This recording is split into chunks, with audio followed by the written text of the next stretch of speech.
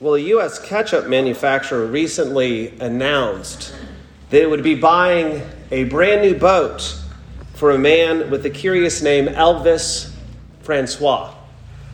Elvis Francois is a 47-year-old Caribbean man who was rescued at sea earlier this year, 2023. Quote, Heinz and Elvis are working out the logistical details of gifting him his new boat, the company said. Anyone who shared, liked, or commented on the brand's post helped broaden the reach and played an important part in finding Elvis. And Heinz wants to thank everyone who helped. Well, why would Kraft Heinz, the world's third largest food and beverage company, buy Elvis Francois a boat? Well, in January of this year, ocean currents swept Elvis into open water as he was trying to repair his boat. He fought to stay alive for 24 days in the Caribbean Sea, collecting rainwater and consuming, amongst other things, a bottle of Heinz ketchup. Hence the company's interest. So Heinz received lots of free publicity, and I actually thought, I wonder if sailors now are saying, yeah, we better put a bottle of Heinz on board just in case. And Elvis gets a new boat too. But that's not what interests me about the story. There's Elvis Francois, 120 nautical miles northwest of the northernmost point of South America. He's lost at sea and alone. Now, he scrawls help in English on the top of his boat, but there's nobody to see him. So, how is he rescued? Well, he took out a little pocket mirror. And with the little mirror, he reflected the light of the sun against a passing airplane. And a pilot flying hundreds of miles an hour, thousands of feet above the ocean, saw it. Now, it's not the mirror, right? It's not like, oh, that's a really good pocket mirror. No, it's the light of the sun. If you have one of these little mirrors and you shine it, reflecting the light of the sun on a clear, open day, that light can travel 7 miles.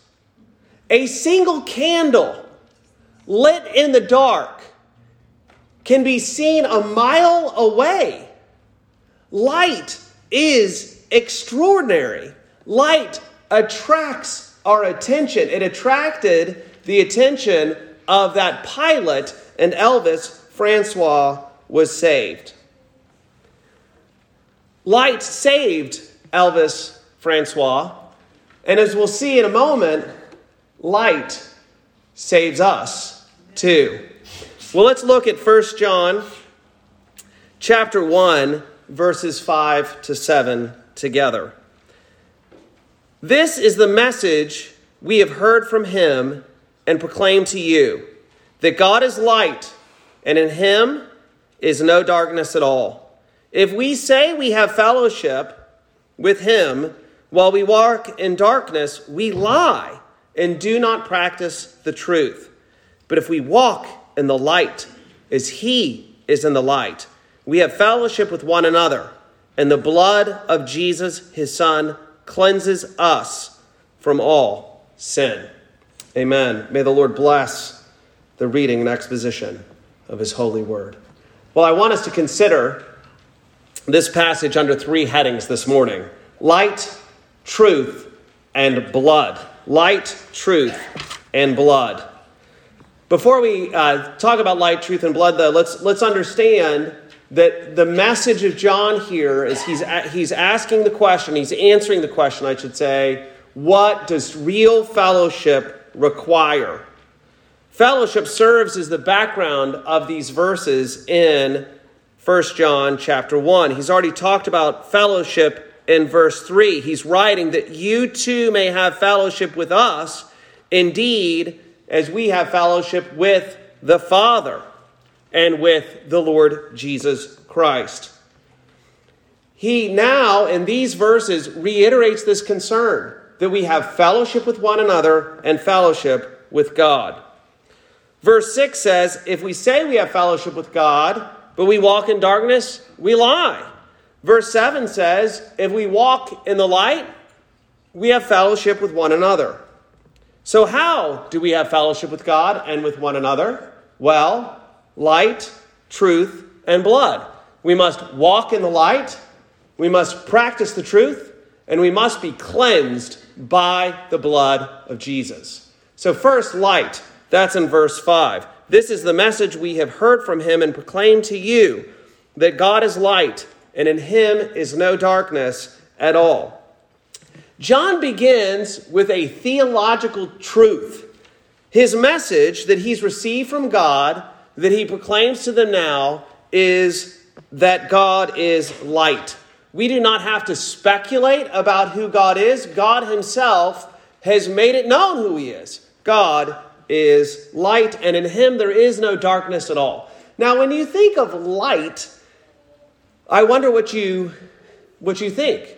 The word light can mean many different things in Scripture, but I want us to think about two. The first is light as illumination, the thing that we see by, but also, which I think chiefly concerns John here, is the light, the purity of light, the untouchableness of light. Now, first, let's think about how light helps us see. Often in Scripture, light is seen as, God is seen as the source of divine illumination. The Westminster Shorter Catechism speaks this way in my favorite answer to any question in the Catechism, which is, what is effectual calling? What does God the Holy Spirit do? He enlightens our minds in the knowledge of Christ and renews our will. University mottos love to take Bible verses in Latin and have some kind of variation of light. So Oxford University's motto is, the Lord is my light, in Latin, taken from Psalm 27. Columbia University's motto is, in your light we shall see light, which is taken from Psalm 36:9. And God does indeed illuminate everything, right? By God's light we see everything. But John's statement here, I think, is focused on the purity of light, the untouchableness of light. Light has a curious feature. It touches everything, but it's untouched by anything. You know, if I take out my fetching pocket handkerchief, if I have a bloody nose, which I hope doesn't happen during the sermon, but if I have a bloody nose and I take my mostly white or whitish pocket handkerchief and I apply it to my nose, what's going to happen? The handkerchief is going to turn red. It's going to get bloody. But light shines on the amber waves of grain, and it isn't touched by it. Light does descend down into the murkiest muck, the very bottom of the pigsty, and light is untouched by it. There is a purity and a brilliance to light. God is light, and in him there is no darkness at all. God is pure and holy. He's unsullied by the disgusting things of this world. He is full of dazzling glory. God is light. Darkness has no place in God. In fact, darkness flees before the light that God is. The Westminster Confession of Faith, chapter 3, uses 4 proof texts in order to say that God is not the author of sin. If anybody ever says God does wickedness, that person's lying, because God is light, and in him there is no darkness at all.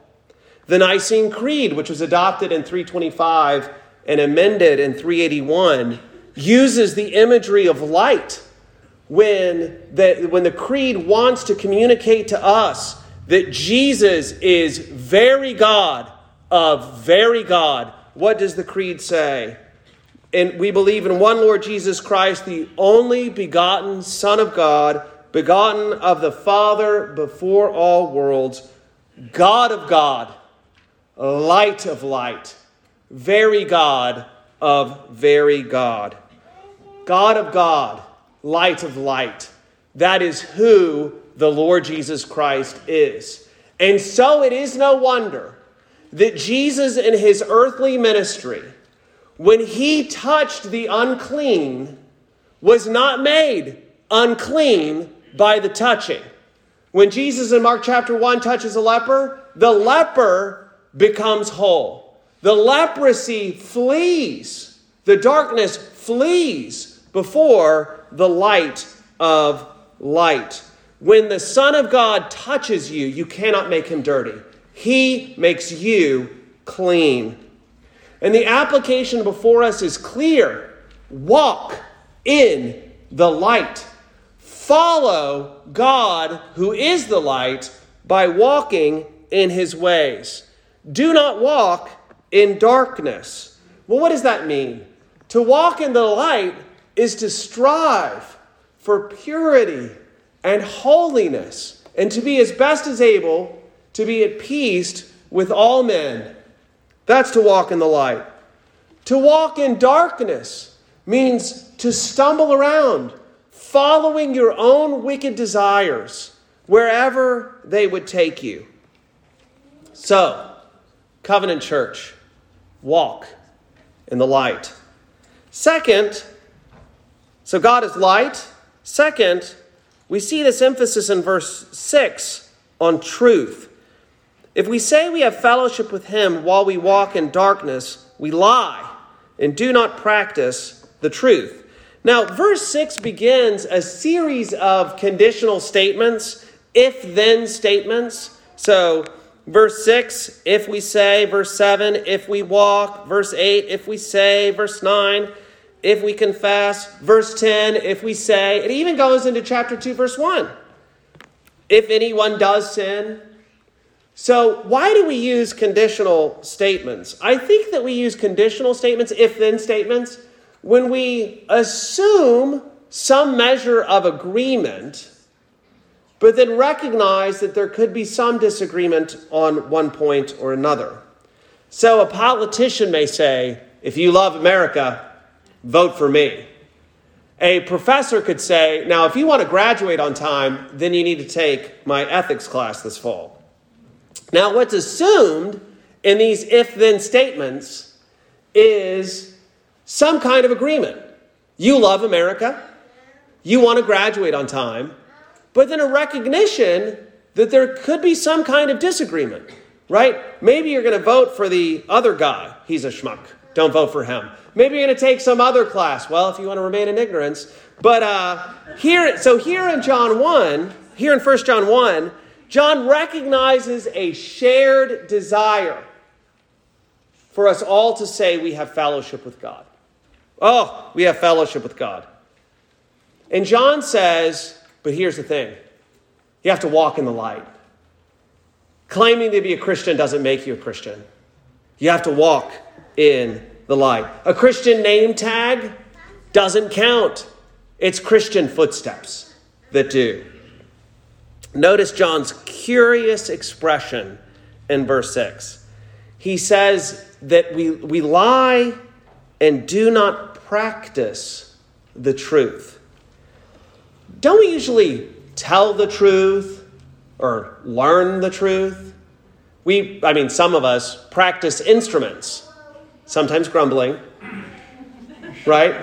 But here he says, practice the truth. Practice the truth. God wants us to do truth. Do truth. Think about that for a moment. True theology, true thoughts about God are always theoretical and practical. That is to say, true theology is always a looking at, a beholding at, an appreciating that God is light and in him there is no darkness at all. But it's also practice, because we are transformed by the light. Walking in the light does not make you a Christian. That is to confuse the effect with the cause. What causes you to walk in the light is God the Holy Spirit working in your heart so that you not only recognize intellectually what God requires, but you love it. You delight to glory and honor the Lord Jesus and how you live. The effect of God the Holy Spirit working in your heart is that you walk in the light. Now, for some of us, let's be clear, it doesn't look pretty. But he doesn't say, walk in the light perfectly. He says, walk in the light. Ignorance and wickedness are the twin touchstones of unbelief. Right? If you're ignorant of God, you don't know God. If you are living a wicked life, you don't know God. If you claim that you belong to Jesus, but do not live as Jesus requires, then you're a liar. Strong words. You're a liar, and you do not practice the truth. As Jesus himself says in John's Gospel, chapter 14, verse 15, if you love me, keep my commandments. If you love me, keep my commandments. We know, even in our corrupt age, people are horrified at gross instances of lying. Now, fiction books are like Harry Potter, where somebody has a creative world. And a nonfiction book is supposed to be about fact, right? And so Ron Chernow's biography of Alexander Hamilton, that is a nonfiction book. A fiction book is, stories that you make up. Well, the Manly Library in Sydney, Australia, created quite a stir when a sign was seen on a bookshelf in the library. I'll just read it to you. All nonfiction Lance Armstrong books, including Lance Armstrong, Images of a Champion, the Lance Armstrong Performance Program, and Lance Armstrong, World's Greatest Champion, will soon be moved to the fiction section. That is to say, it's all made up. Now, the library disavowed the notice and said it was a hoax and that they'd launch an investigation, but still the point had been made. Lance Armstrong was a liar. He was stripped of all his wins from August 1998 forward, including a then record 7 Tour de France wins. The point of the joke was that what he had written about himself as though it was true was a lie. And it's interesting because, let's be honest, I am sure that Lance Armstrong is a champion cyclist. I am confident, his recovery from cancer to go back into the sport is admirable. It's remarkable. And nevertheless, the lie will be with him forever. Also, just as a little aside, they didn't give the Tour de France wins to anybody else in all of those years because there was reasonable belief that everybody was cheating, that there wasn't anybody that they could give the award to. So you can claim to be the best and be exposed in cycling. And that can cost you in this life. But if you lie about your standing with Jesus, then it will cost you in this life and in the life of the world to come. Practice the truth. Do the truth. Walk in the light, but also practice the truth. Now you say, how do we practice the truth? How do we practice the truth? Well, I've got some ideas.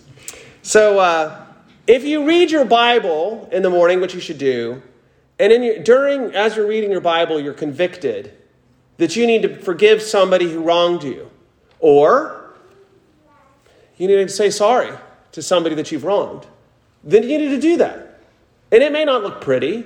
You may all too awkwardly or too proudly say sorry. The person that you forgive, you may still wrestle with unforgiveness in your heart, but you're practicing the truth. You know what you need to do. Similarly, if you learn from your Bible reading or a Sunday school class here at the church or during a sermon, that what you thought was good and admirable and was walking in the light, you become convicted that no, I praise that and I delight that, but that's walking in darkness. Then you need to repent. You need to turn away from your sin. You need to confess your sin to God and walk away from the darkness and walk into the light. Will it be just like that? Hopefully, but probably not. But the question is, will you practice the truth? Finally, one of the things that I love about the way that we structure worship is, number one, I think it's biblical. But then also, it helps us all. If you're struggling to practice the truth, and how do I sing praises to God? Well, we help you out. How do I confess my sins to God? We've got something written for you. Right? We don't leave you alone. How should I study the Bible? Well, hopefully, we model it from the pulpit. You go book by book, chapter by chapter, verse by verse. So practice the truth. And don't be discouraged. He who began a good work in you will be faithful to complete it. God is a good Savior. And we do this when we walk in the light and when we practice the truth. We have fellowship with God and we have fellowship with each other. So, light, truth, and finally blood. In verse 7, we see blood. But if we walk in the light as he is in the light, we have fellowship with one another, and the blood of Jesus, his Son, cleanses us from all sin. Now, you may think that all you have to do to be right with God is walk in the light and practice the truth. All right, I'll just walk in the light, practice the truth. John very quickly wants to rid you of that deep misunderstanding because something more is needed than you just walking in the light and practicing the truth. Words alone do not bring us into fellowship with God. A feeling is not sufficient proof that you have a right standing with God. We must be cleansed. We must be cleansed. Now, when you think of cleansing, I think you usually think of soap and water, right? But here, John says we must be cleansed by his blood. The blood of Jesus must make us clean from all our sins. This is an Old Testament idea, and it is a New Testament idea. Leviticus chapter 16 makes very clear that we need the blood to cleanse us. Only the blood can remove our iniquities from us and make us right with God so that we can have fellowship. We must have blood. Hebrews chapter 9, verse 22, reflecting on this practice of the Jews. He says, under the law, almost everything is purified with blood, and without the shedding of blood, there is no forgiveness of sins. Without the shedding of blood, there is no forgiveness of sins. Why is blood required for sin? Why?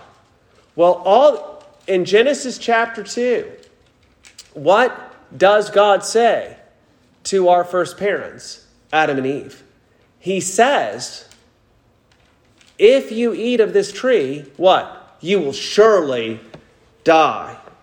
So from Genesis 2, sin and death are conjoined. And what does Paul say in Romans 3? Romans 1 and 2, everybody sins. Romans 3, the wages of sin is death. And gloriously, on the cross, when Jesus died, he said, "It is finished." The work is done. The penalty has been paid. Now we know that Jesus died, but he didn't stay dead. Why? Because light shines in the darkness, and the darkness cannot overcome it. And so on the third day, he rose again, and he's calling us into relationship with him. People from all over the world are trusting in Jesus, the light of life, true God of true God, true light of true light. Blood says we must take our sin very seriously. The light and affectionate touch I give to my pet sins is reprehensible to Almighty God. But because God is gracious and merciful to us, we do not pay for our sins ourselves in hell forever, because Jesus bore the punishment for our sins on the cross. I give Jesus my sin, my wickedness, my darkness. He gives me heavenly favor and light and joy. He is a great and good Savior. Now, the opposite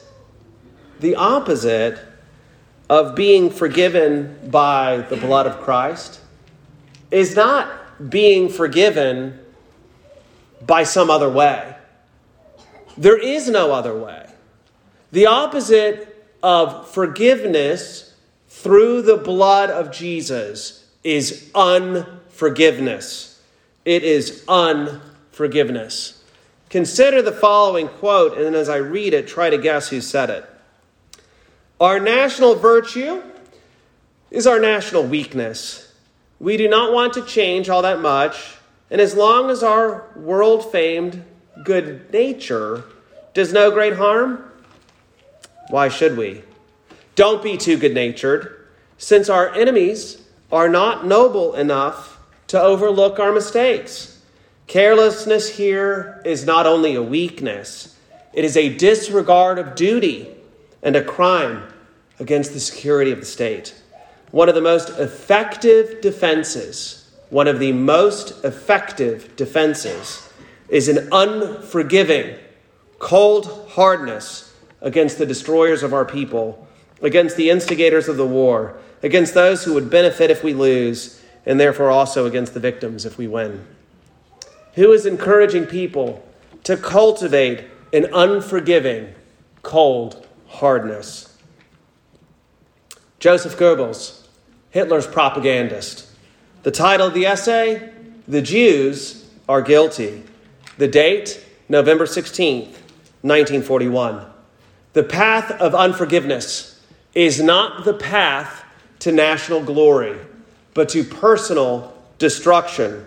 Goebbels committed suicide at the end of the war. After committing acts so inhumane and unnatural, I decided not to speak them in church on Sunday morning. So what will it be? Will you be cleansed by the blood of Jesus, or will you pursue an unforgiving, cold hardness towards God and towards neighbor?